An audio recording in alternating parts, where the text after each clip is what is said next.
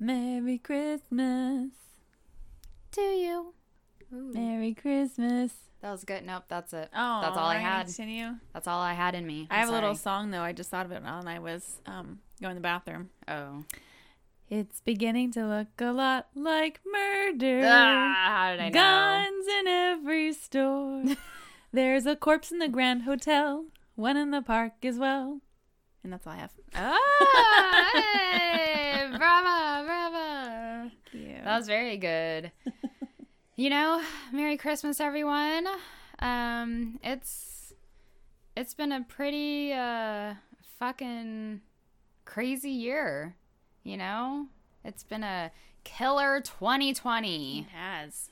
Let's just say that. To say It's been real. the least. And we are very fortunate to have started this podcast, at least. You know, that's one positive thing that has come out of 2020.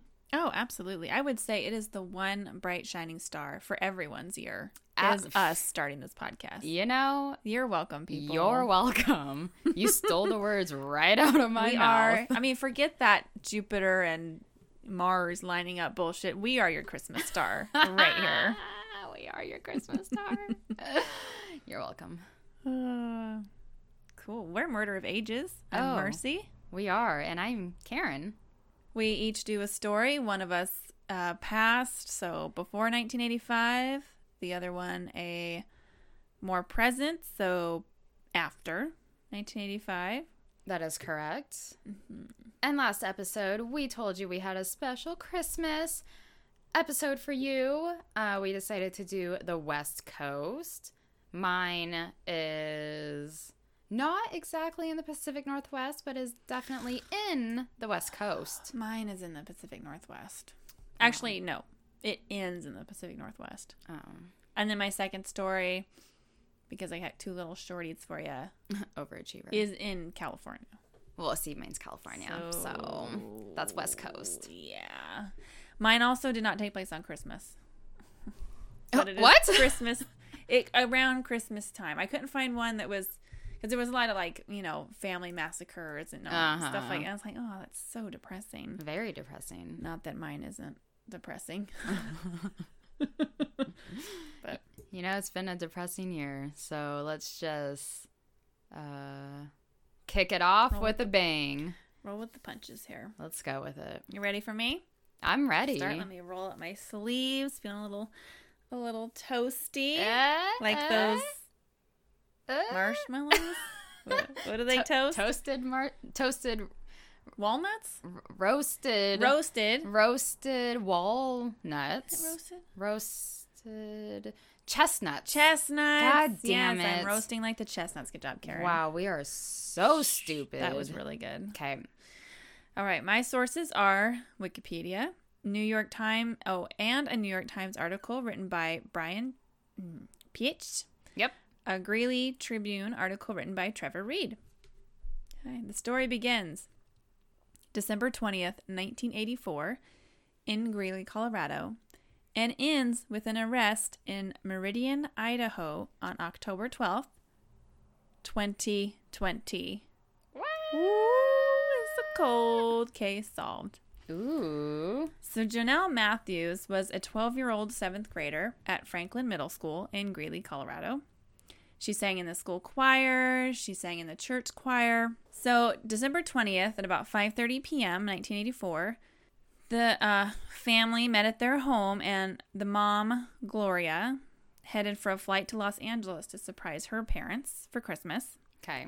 Jennifer, Janelle's 16-year-old sister, left for Greeley Central High School where she was playing a basketball game that night. Okay. So Jim, who is the dad, and Janelle grabbed a quick burger at McDonald's before the concert. Yum. Because she has... I didn't even mention that. So this night, they're all going different places. Mom's going to L.A. older sister has a basketball game, and Janelle has a Christmas concert at her middle school. And so they get a bite to eat, and Dad takes Janelle to the concert, and then he goes to the basketball game. Okay. We know who the favorite child is. Yeah. That would totally be my family. I was like, you go to your band concert, I'm going to go to your brother's game. Screw Marcy. So after the concert, Ross, who was a family friend, took Janelle home at about 8:15, and then he went home with his own daughter, who was also a friend of Janelle's. So he is the last one to see her alive. Oh, no. Shortly after 8:30 p.m., she received a phone call and took a message for her dad, and that was the last time anyone spoke with her. So her father gets home about 9:30, and he found the garage door open, but no one was in the house. Although Janelle's shoes and shawl were near a heater in the family room where she liked to sit. Janelle's older sister, Jennifer, got home at about 10 o'clock, and she told her dad that she hadn't seen her. Mm-hmm. So Dad begins to worry, and he calls the police, and they arrive at about 10:15 p.m., where they find footprints in the snow indicating that someone had been looking in the windows. Oh, no. Gross. There were no signs of a struggle or a forced entry, and with snow on the ground, Janelle's father didn't think it was possible that she would go out barefoot. Yeah. And, like a runaway or something. Right. So the disappearance attracted public interest, including the President of the United States and members of Congress. President Ronald Reagan mentioned Janelle Matthews in a speech on March 7th, 1985. And she was also mentioned in the congressional record for the United States House of Representatives on April 2nd, 1985.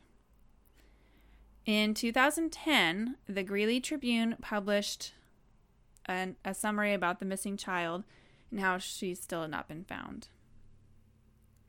Still in 2018, the Greeley police were still chasing down witnesses and using new forensic advances to try to figure out what happened to her. So they never let it go. Well, good. Yep.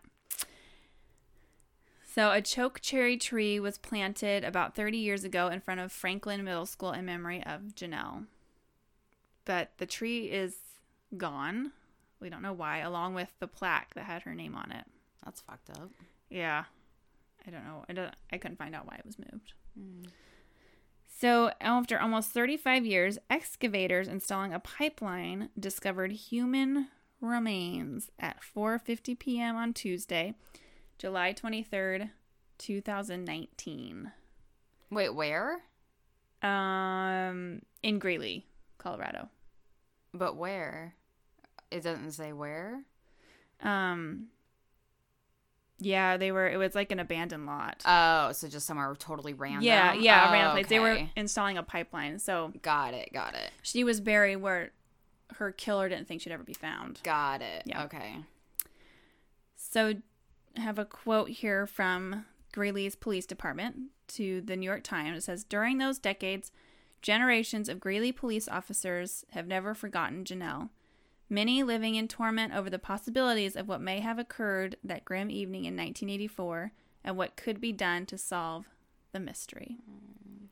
The cause of death was a gunshot wound to the forehead." Wow. 12-year-old. So sad. On September 13th, 2019, Greeley Police Department announced a person of interest in Janelle's abduction and death. Steve Pankey, a former Greeley resident who ran for governor in Idaho in 2014 and 2018. He didn't win either times. Whoa. He also ran for lieutenant governor in 2010. His home in Colorado was searched under a warrant that stated investigators had probable cause to believe that Pankey abducted and murdered the girl that night. Pankey and his ex-wife lived about 2 miles from the Matthews home, where Janelle was last seen. Pankey had been a youth pastor at the church where the family went to church.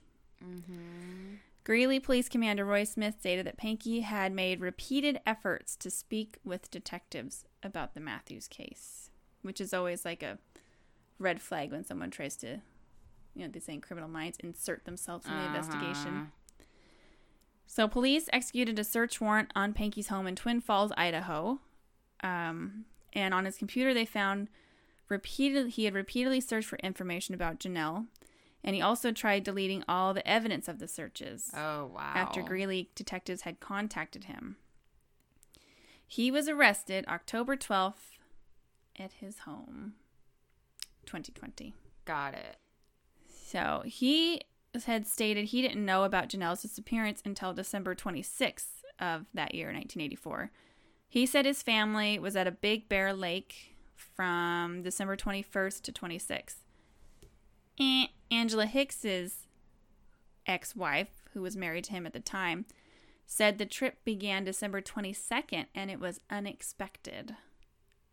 She also said Pankey dumped the family dogs prior to the trip. What? Just an all-around asshole. Yeah. He was uncharacteristically listening to the radio on the drive home, searching for news of Janelle's disappearance. What? When they arrived home on December 26th, according to Angela, Pankey immediately began digging in their yard. Whoa. Not suspicious at all. That's weird. A car on their property, about 2 days later, burst into flames. Pankey then disposed of it at a local salvage yard. So, in 2013, Pankey sent law enforcement an alibi document detailing plans for the trip that contained false statements and false details. Law enforcement also learned that Pankey watched students walk home every day from Franklin Middle School. Ew. Okay, here's a little background story about Stephen Dana Pankey. He was born in 1951 in Ventura, California. This is like a really weird aspect to this about this guy. In 1993, he published a book,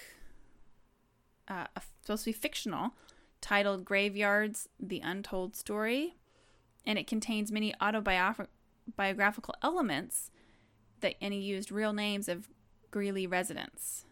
And the character who seems to represent his father is depicted as dedicated to his work, but giving little attention to his children. Huh.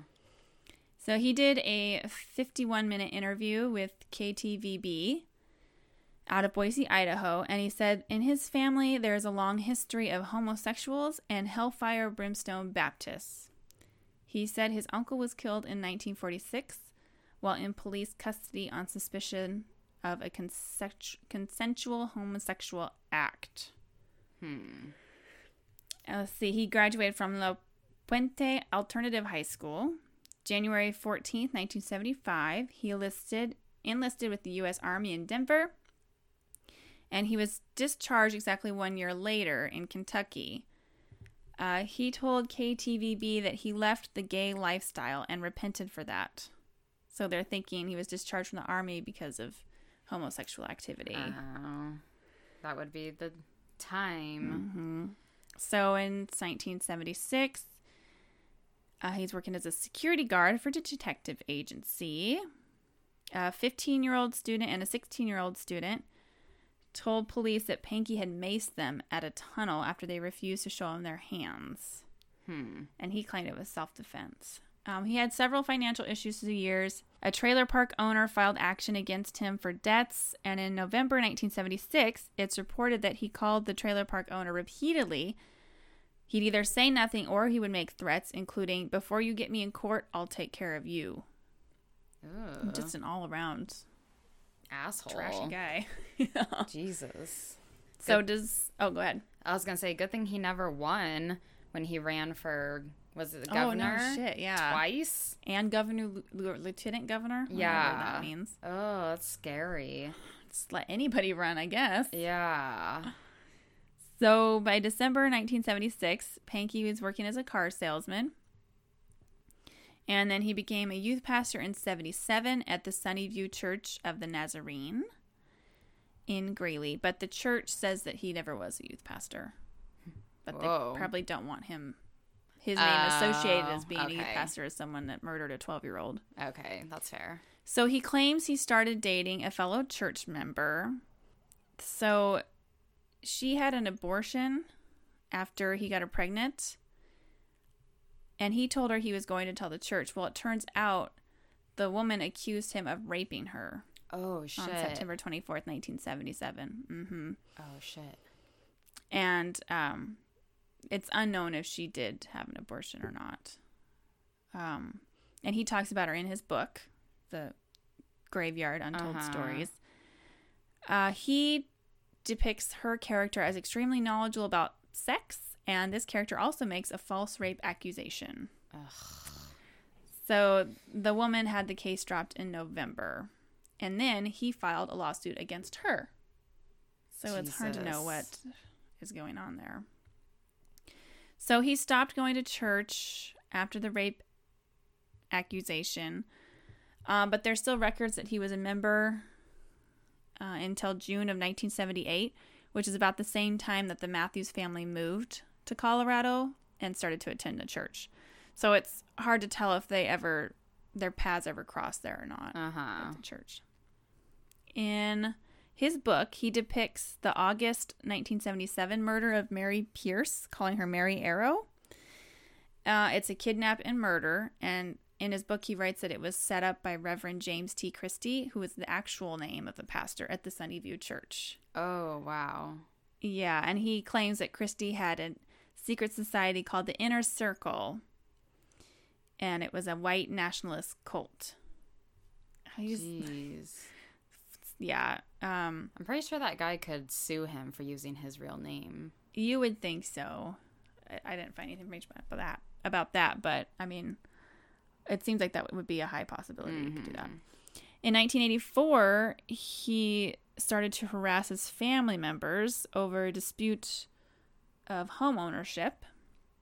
So for a year, his aunt claims he was harassing her. She says, "He is my nephew and gained control of some property I released. He wanted the tenants of this property removed at that time and became unhappy that they were not removed. And since then, he followed her to the bank, the post office, and one day she received 58 phone calls from him." Whoa. So this is all kind of leading up to... You don't even call me that much. I don't call you at all. Kids call you. Family accused him in April of 1984 of making repeated phone calls, and 3 of these were made from Weld Mental Health Center. Oh. So we don't know how long he was in a mental health facility, but part of his book is in a psychiatric ward, or is set in a psychiatric ward. Mm-hmm. So the day before the concert, he had financial issues. He was arrested December 19th in 1984 on suspicion of harassment and trespassing of the Norble Credit Union Bank, because he refused to leave until he got his money, and the manager asked him if he was going to pay $1,200 in back payments owed to the bank. And he was repeatedly told to leave the teller alone, but he continued until he was arrested.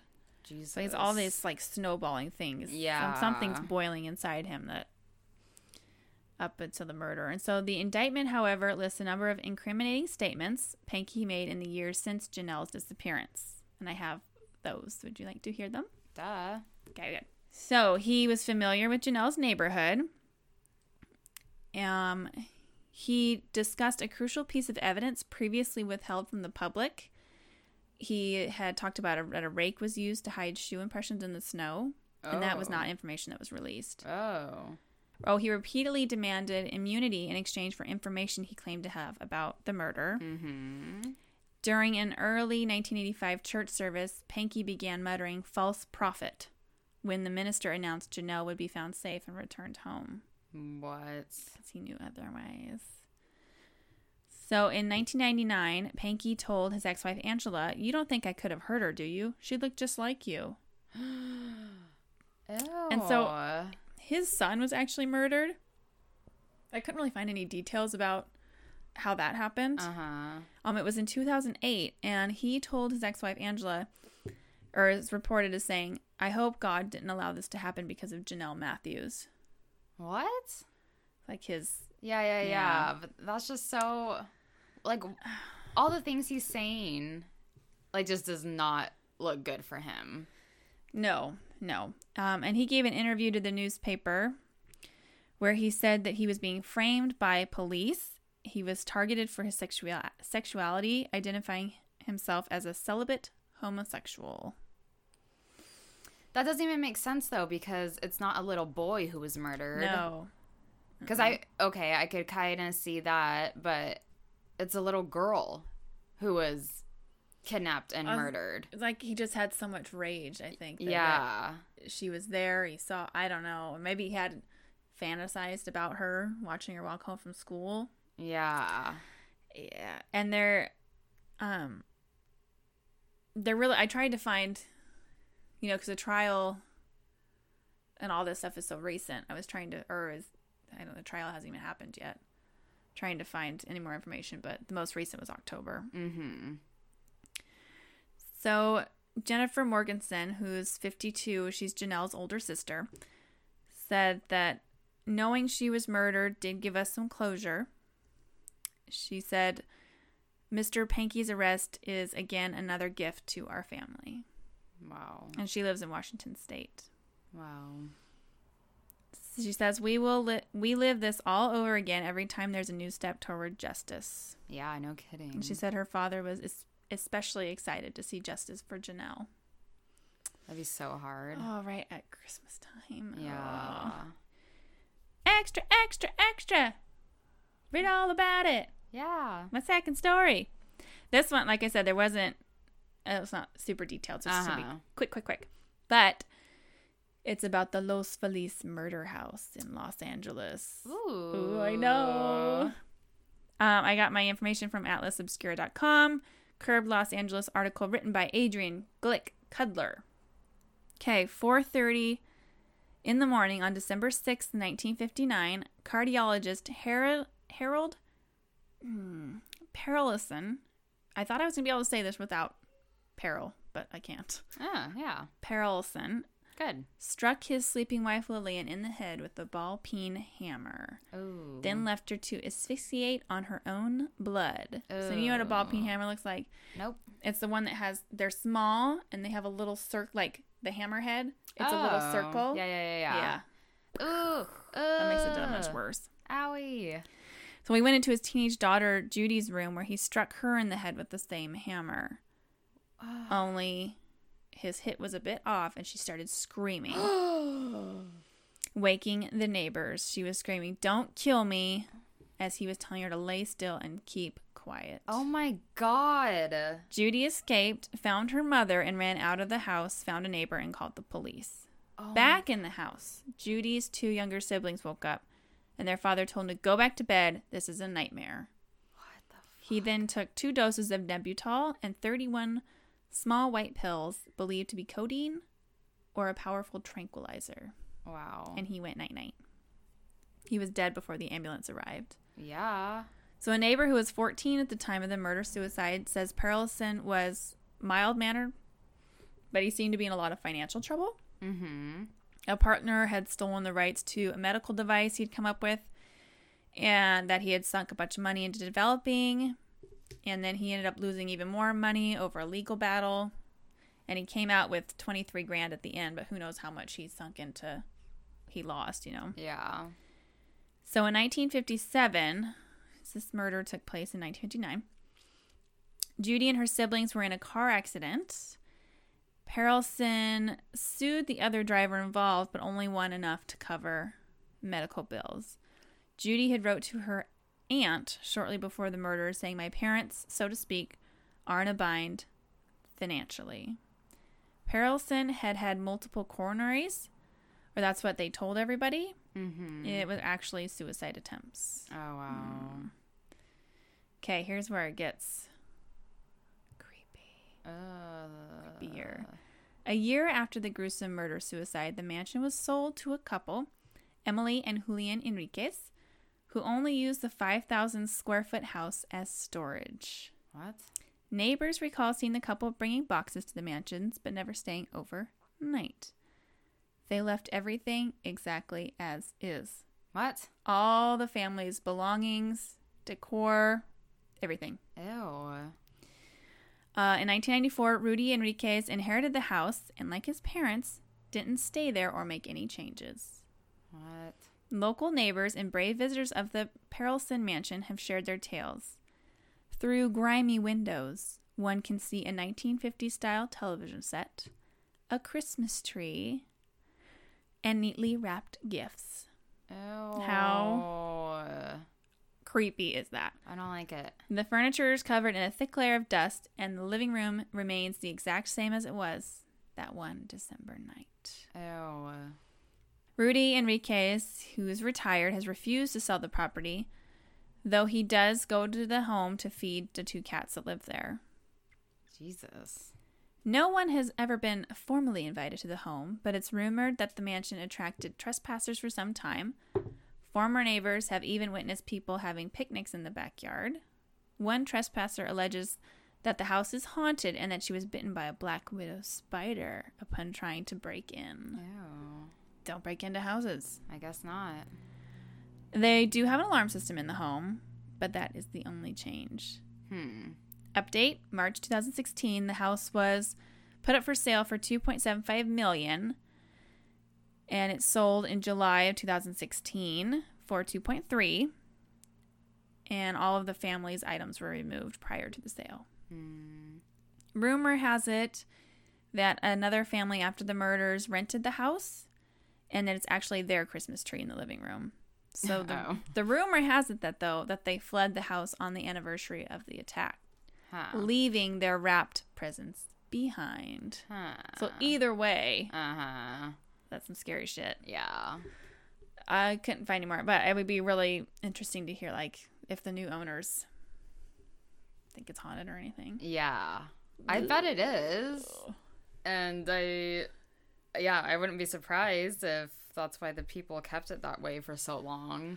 They just had those vibes, you know? It reminds me of Amityville Horror. It reminds me of American Horror Story. Yeah, I know. I was wondering the if first that's maybe season, the haunted house. The murder house. Murder house. Was the inspiration. Yeah, that's exactly where my head went. Good job. Crap, I just now thought you might have used that as your haunted. Oh, no, I didn't. Oh. I didn't. Phew. Alrighty. I have a story for you. And I actually do have a family massacre. Oh, really? Yeah. Well, Jesus, all the present stories were just family massacres.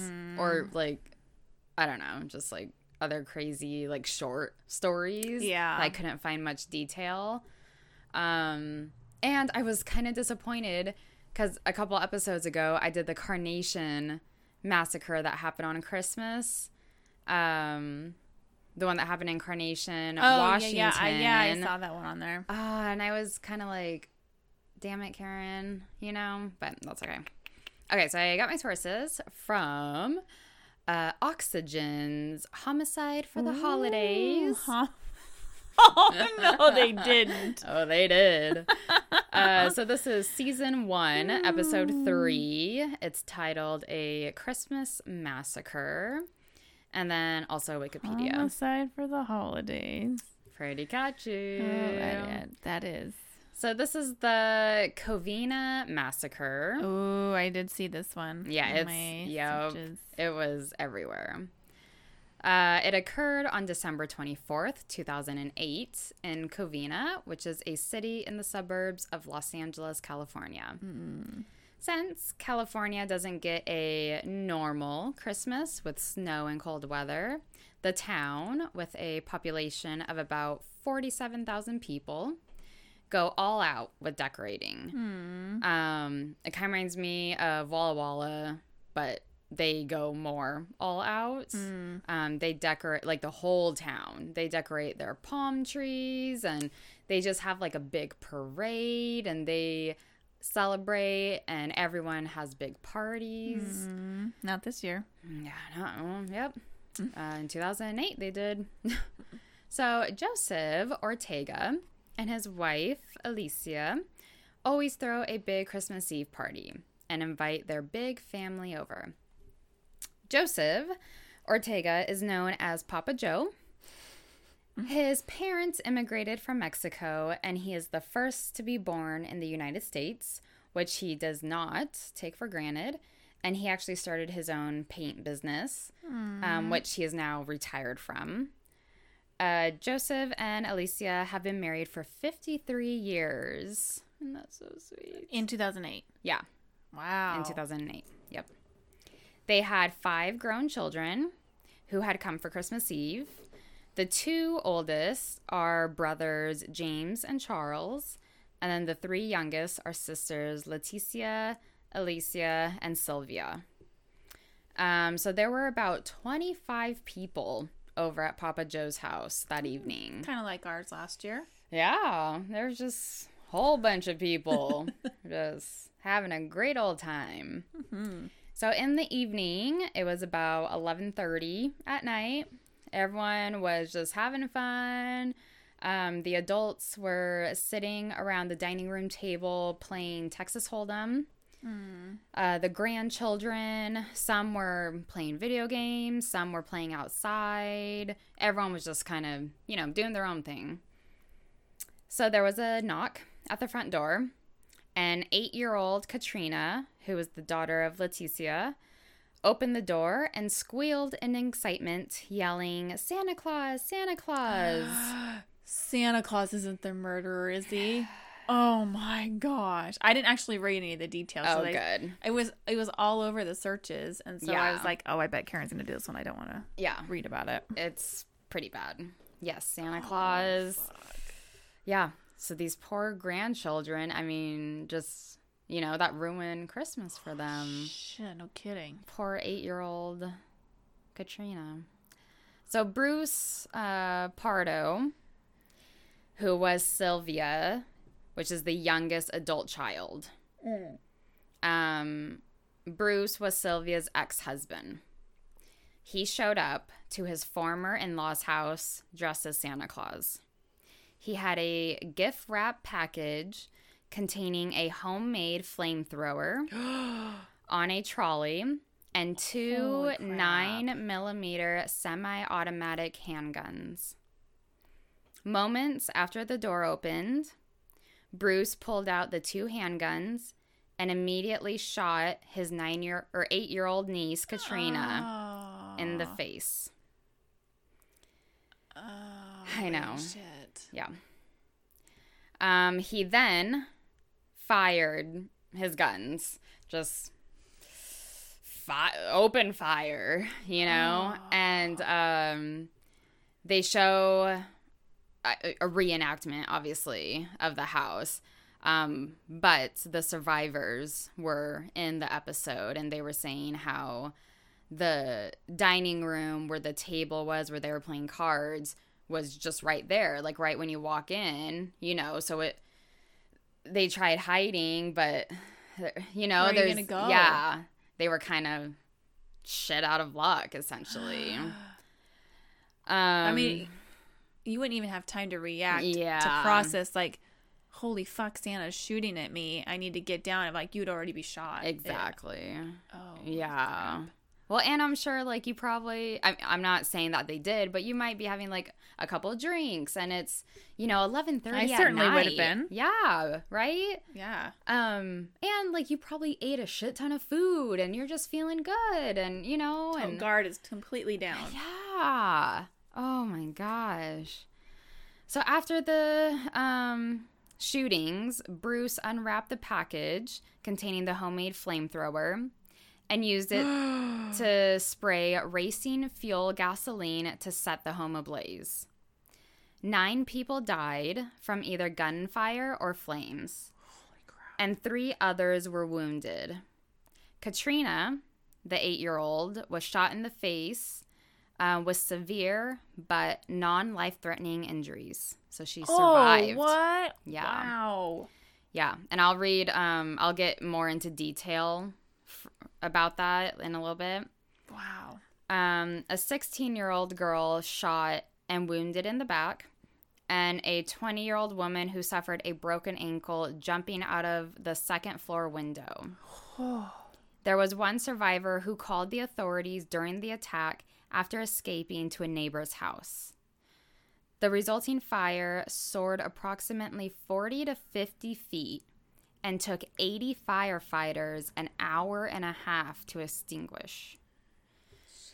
Due to the intensity of the fire, identification of the victims was done with dental and medical records. After the attack, Bruce put on his street clothes and drove his rental car, which was a Dodge Caliber, to his brother's house, which was about 30 miles away from the crime scene, where he was later found dead from a self-inflicted gunshot wound. His brother was not present at his house when Bruce shot himself, so he came home to find his brother dead. It was initially believed that Bruce intended to flee to Canada by plane since he had bought an airline ticket for a flight on Air Canada.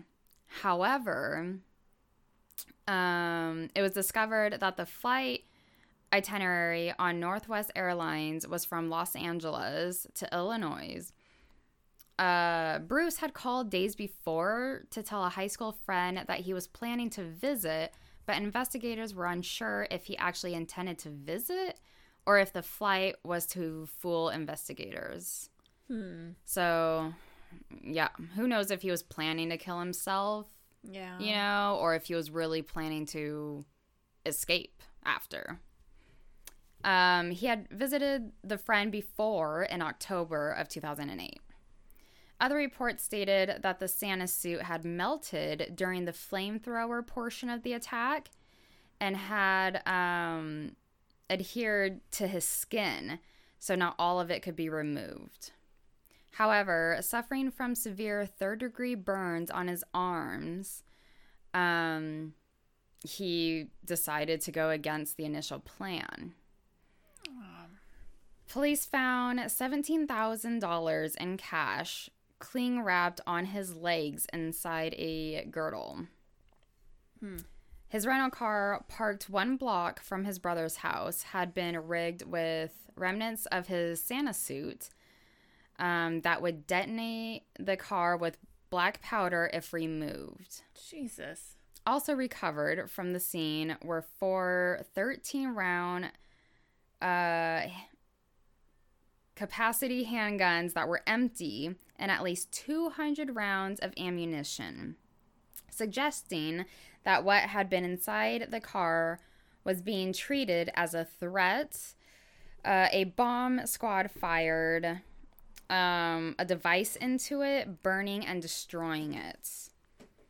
They also found at Bruce's house more handguns, shotguns, fuel tank gasoline, and what they found, described as a bomb factory. Gee, whoa. So basically he's been planning it, this was no just spur of the moment type of thing.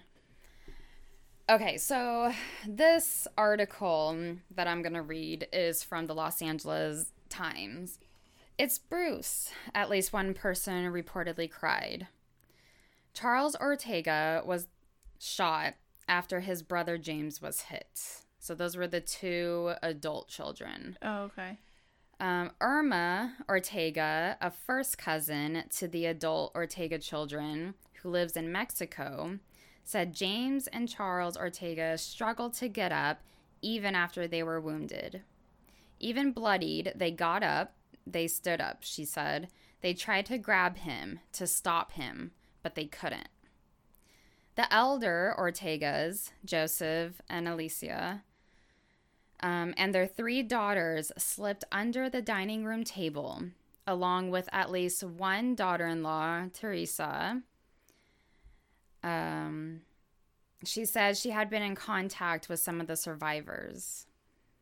Someone screamed, "Run, run!" The Ortegas may have been killed while in the dining room, along with 2 of their daughters, Sylvia and Alicia. The only one of their children to survive was Leticia, which is the mother of the wounded 8-year-old girl, who, according to a 911 tape, had briefly hidden under a table. I heard the shots, Leticia told the police dispatcher in the 911 call. Everyone started panicking and running, and we all dove under the dining room table.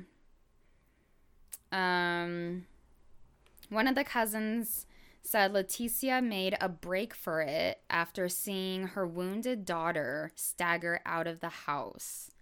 A source close to the investigation said that although Bruce shot her in the face, the child may have saved herself by turning her head at the last moment.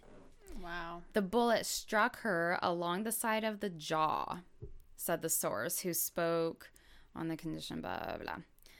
Relatives and the source said it was possible that Bruce had lifted the girl before shooting her. So maybe because everyone was saying she was so excited to see him, because that was still her uncle in her eyes. Oh, yeah. So maybe she jumped up to give him a hug, and he was just in a fucking Santa suit. Like, Jesus fucking Christ. Wow. I need someone to come over here and help my daughter, Leticia screamed at the dispatcher. She's bleeding. She's been shot on the side of her face. Some of the adults grabbed children and carried them out. Investigators believe that almost all of the younger people were saved because they were all in the back of the house, closer to the television. Although the 8-year-old was wounded, as was a 16-year-old girl who was shot in the back, the only minor killed in the attack was Michael Ortiz, the 17-year-old who was sitting on the computer.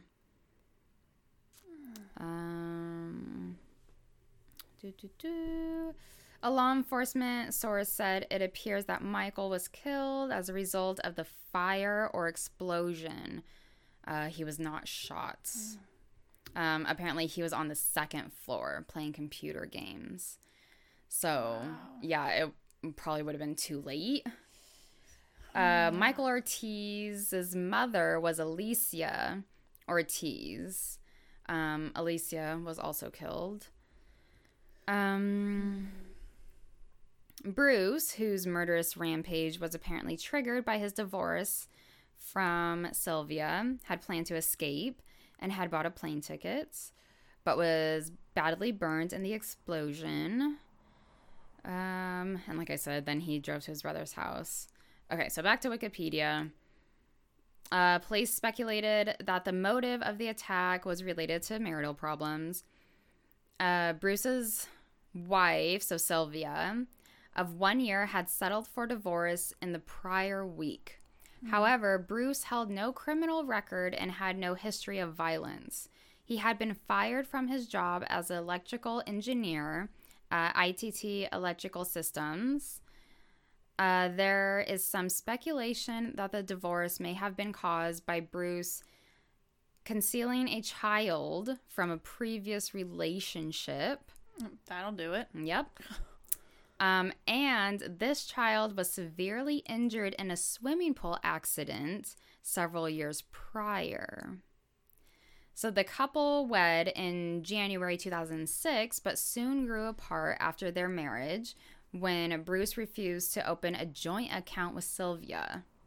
He also expected his wife to take care of her own 3 children with her own finances. Oh, it's not much of a marriage. Yeah. Yikes. In June 2008, divorce court had ordered Bruce to pay $1,785 a month in spousal support. But he didn't like that. During the divorce proceeding, Bruce had confined to a friend. His wife was taking him to the cleaners. Says every divorced man ever, I'm sure. In July, Bruce was fired from billing false hours, and the court suspended the support payments due to job hardship. So basically being unemployed. Bruce was required to pay Sylvia $10,000 as part of the divorce settlement, according to court documents. Sylvia kept the wedding ring and the family dog. In a court declaration, Bruce complained that Sylvia was living with her parents, not paying rent, and had spent lavishly on a luxury car, gambling trips to Las Vegas, meals at fine restaurants, massages, and golf lessons. Wow. Sounds like she's living her life to me. Yeah. Well, and like, I mean, how much of that is true though? You know, like that's just his word on it. It's like, yes, I'm sure she is living with her parents and her parents are helping her, but well, at the same time, that's not his business anymore. Exactly. Like he wasn't willing to help her. Pay that money. That's and he didn't want to help when they were married. So weird. Yeah.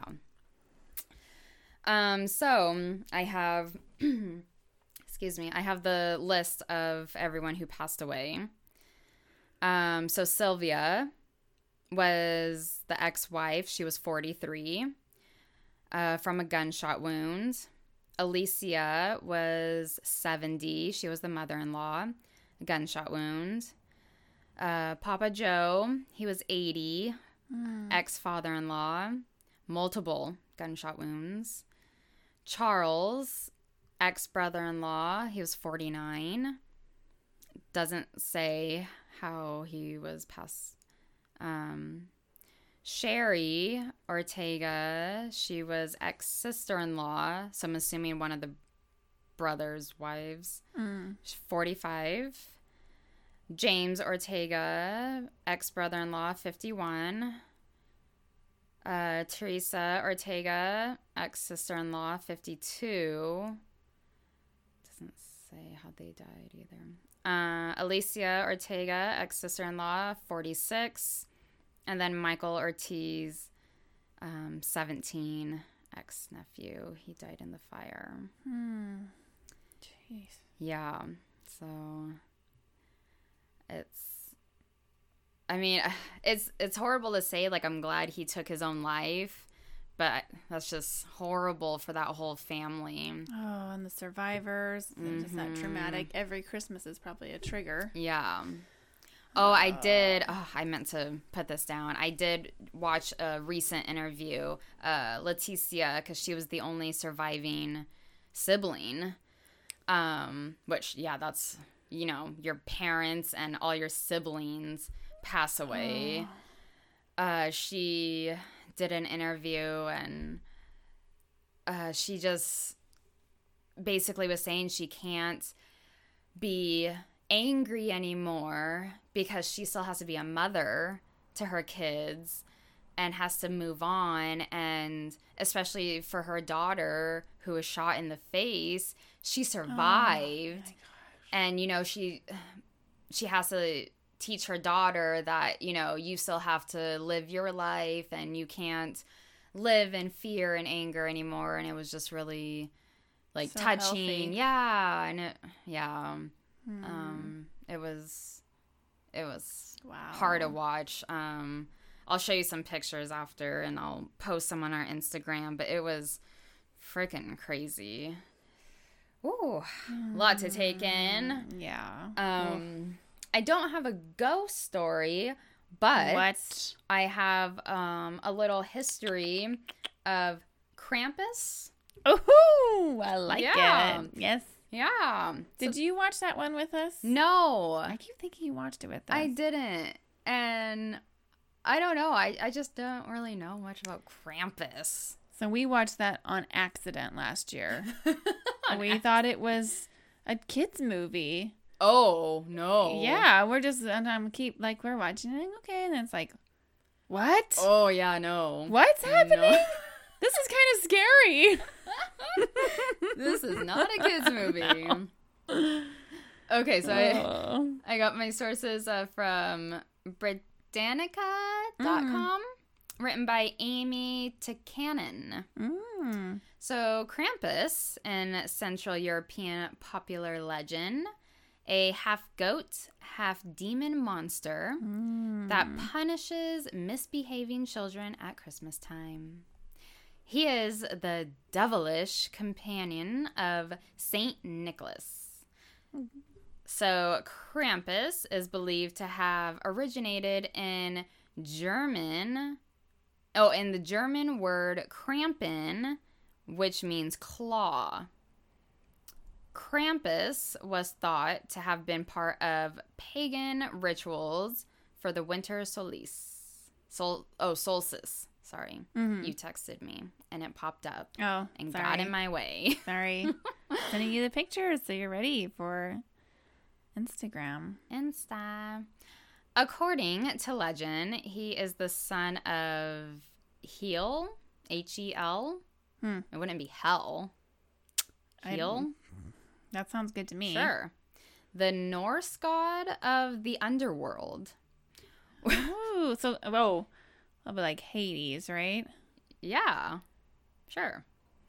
With the spread of Christianity, Krampus became associated with Christmas despite efforts by the Catholic Church to ban him. The creature and St. Nicholas are said to arrive on the evening of December 5th, which is Krampus night. Wait, which night is Krampus night? December 5th. Oh, we missed Krampus night? I know. Karen. Let's just rewind. I'm mad now. I can't listen anymore. While St. Nicholas rewards nice children by leaving presents, Krampus beats those who are naughty with branches and sticks. In some cases, he is said to eat them or take them to hell. On December 6th, St. Nicholas Day, children awaken to find their gifts or nurse their injuries. Aww. Well, so this is a European, European legend. So I wonder if that's why it's December 5th and 6th. Because in America, we celebrate Christmas December 20. Well, Christmas Eve is 24th, and then Christmas Day is 25th. Yeah. Because this sounds a lot like... So Christmas Day is the same all over the world? I don't know. How does Christmas work? Because I thought it has to do with the birth of Christ. So shouldn't it be the same day all over? I honestly have no idea anything about any of this. Other people have had the same question. Well, in the UK, USA, much of the world, Christmas Day is December 25th. And a high number of countries celebrate Christmas on January 27th. Whoa. That is because some countries use a different calendar. So maybe as far as Krampus and St. Nicholas are concerned, they're separate from Christmas. Mm-hmm. I don't know. And how long ago was it they were doing this too? It might have been before Christ. Yeah. So. And, I mean, Krampus isn't real, so... Shh, cover your ears. Okay, you'll like this part, though. Oh. Festivities involving Krampus include the Krampuslof, which is the Krampus Run. Oh! In this activity, which involves alcohol, people dressed as the creature parade through the streets, scaring spectators and sometimes chasing them. Alcohol, running, and costumes. Yeah. My 3 favorite things. Beginning in the late 20th century, Krampus runs became increasingly popular in Austria and Germany. Oh, fun. During this time, Krampus began to be celebrated internationally, and the monster's growing appeal was Everybody loves a monster. Evidenced by numerous horror films. Some claimed that the expanding popularity of Krampus was a reaction. Yeah. Okay, yeah, that was it. Okay, and then I found this little short article by the Travel Channel. So a companion of Santa's, the Krampus is a hairy goat-like demon with horns and cloven hooves who punishes the naughty children. Emerging from pre-Christian Germanic folklore, he is sort of an anti-Claus that carries chains, sticks, or whips to beat children with, and he may dish out coal, depending on the culture. But if he's in a bad mood, he'll stuff children in his sack or bathtub. Oh, Jesus. And carry them to hell for cooking. Krampus Night is typically celebrated December 5th in Europe, where people celebrate by dressing as the beast and roam the streets drinking schnapps. Oh my gosh, how much fun would that be? Oh my gosh. Let's go to Europe next On year Krampus. if COVID is done. That would be great. We'll do Krampus Night. Do it right. We'll get the horns. We'll get the schnapps. Whips and chains. Bathtub. I'll bring the coal. We'll just like make a bathtub like around us, like suspenders, you know? Throw some kids in. Yep. Perfect. All right, all you wonderful Krampus lovers. We hope you have a wonderful Christmas or whatever you celebrate with your loved ones.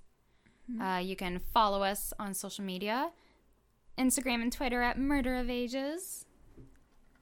Don't forget to email us your own ghost story. murderofages@gmail.com. No spaces. All lowercase. We haven't been getting any emails, so maybe I should spell it. MURDEROFAGES at, not AT, but the at symbol, Oh, yes. gmail.com at GMAIL period COM. I definitely thought you were going to misspell it. I thought I was too. Wow. I was really nervous. Wow. That was really good. Woo. Did it. And you guys can leave us a couple of stars, maybe 5. All we want for Christmas are some iTunes reviews. iTunes reviews. Oh, and I think you can subscribe or review anywhere you listen on any platform. Oh, yeah. Yes, please. Spotify, Stitcher, Google? Google. Mm-hmm. All those. Yeah. Podbean Cast, all those ones that we love. So much. Do it. We love you. Merry Christmas. And close us out, Marcy. Kiss his ass. Kiss your ass. Kiss my ass. Happy Hanukkah.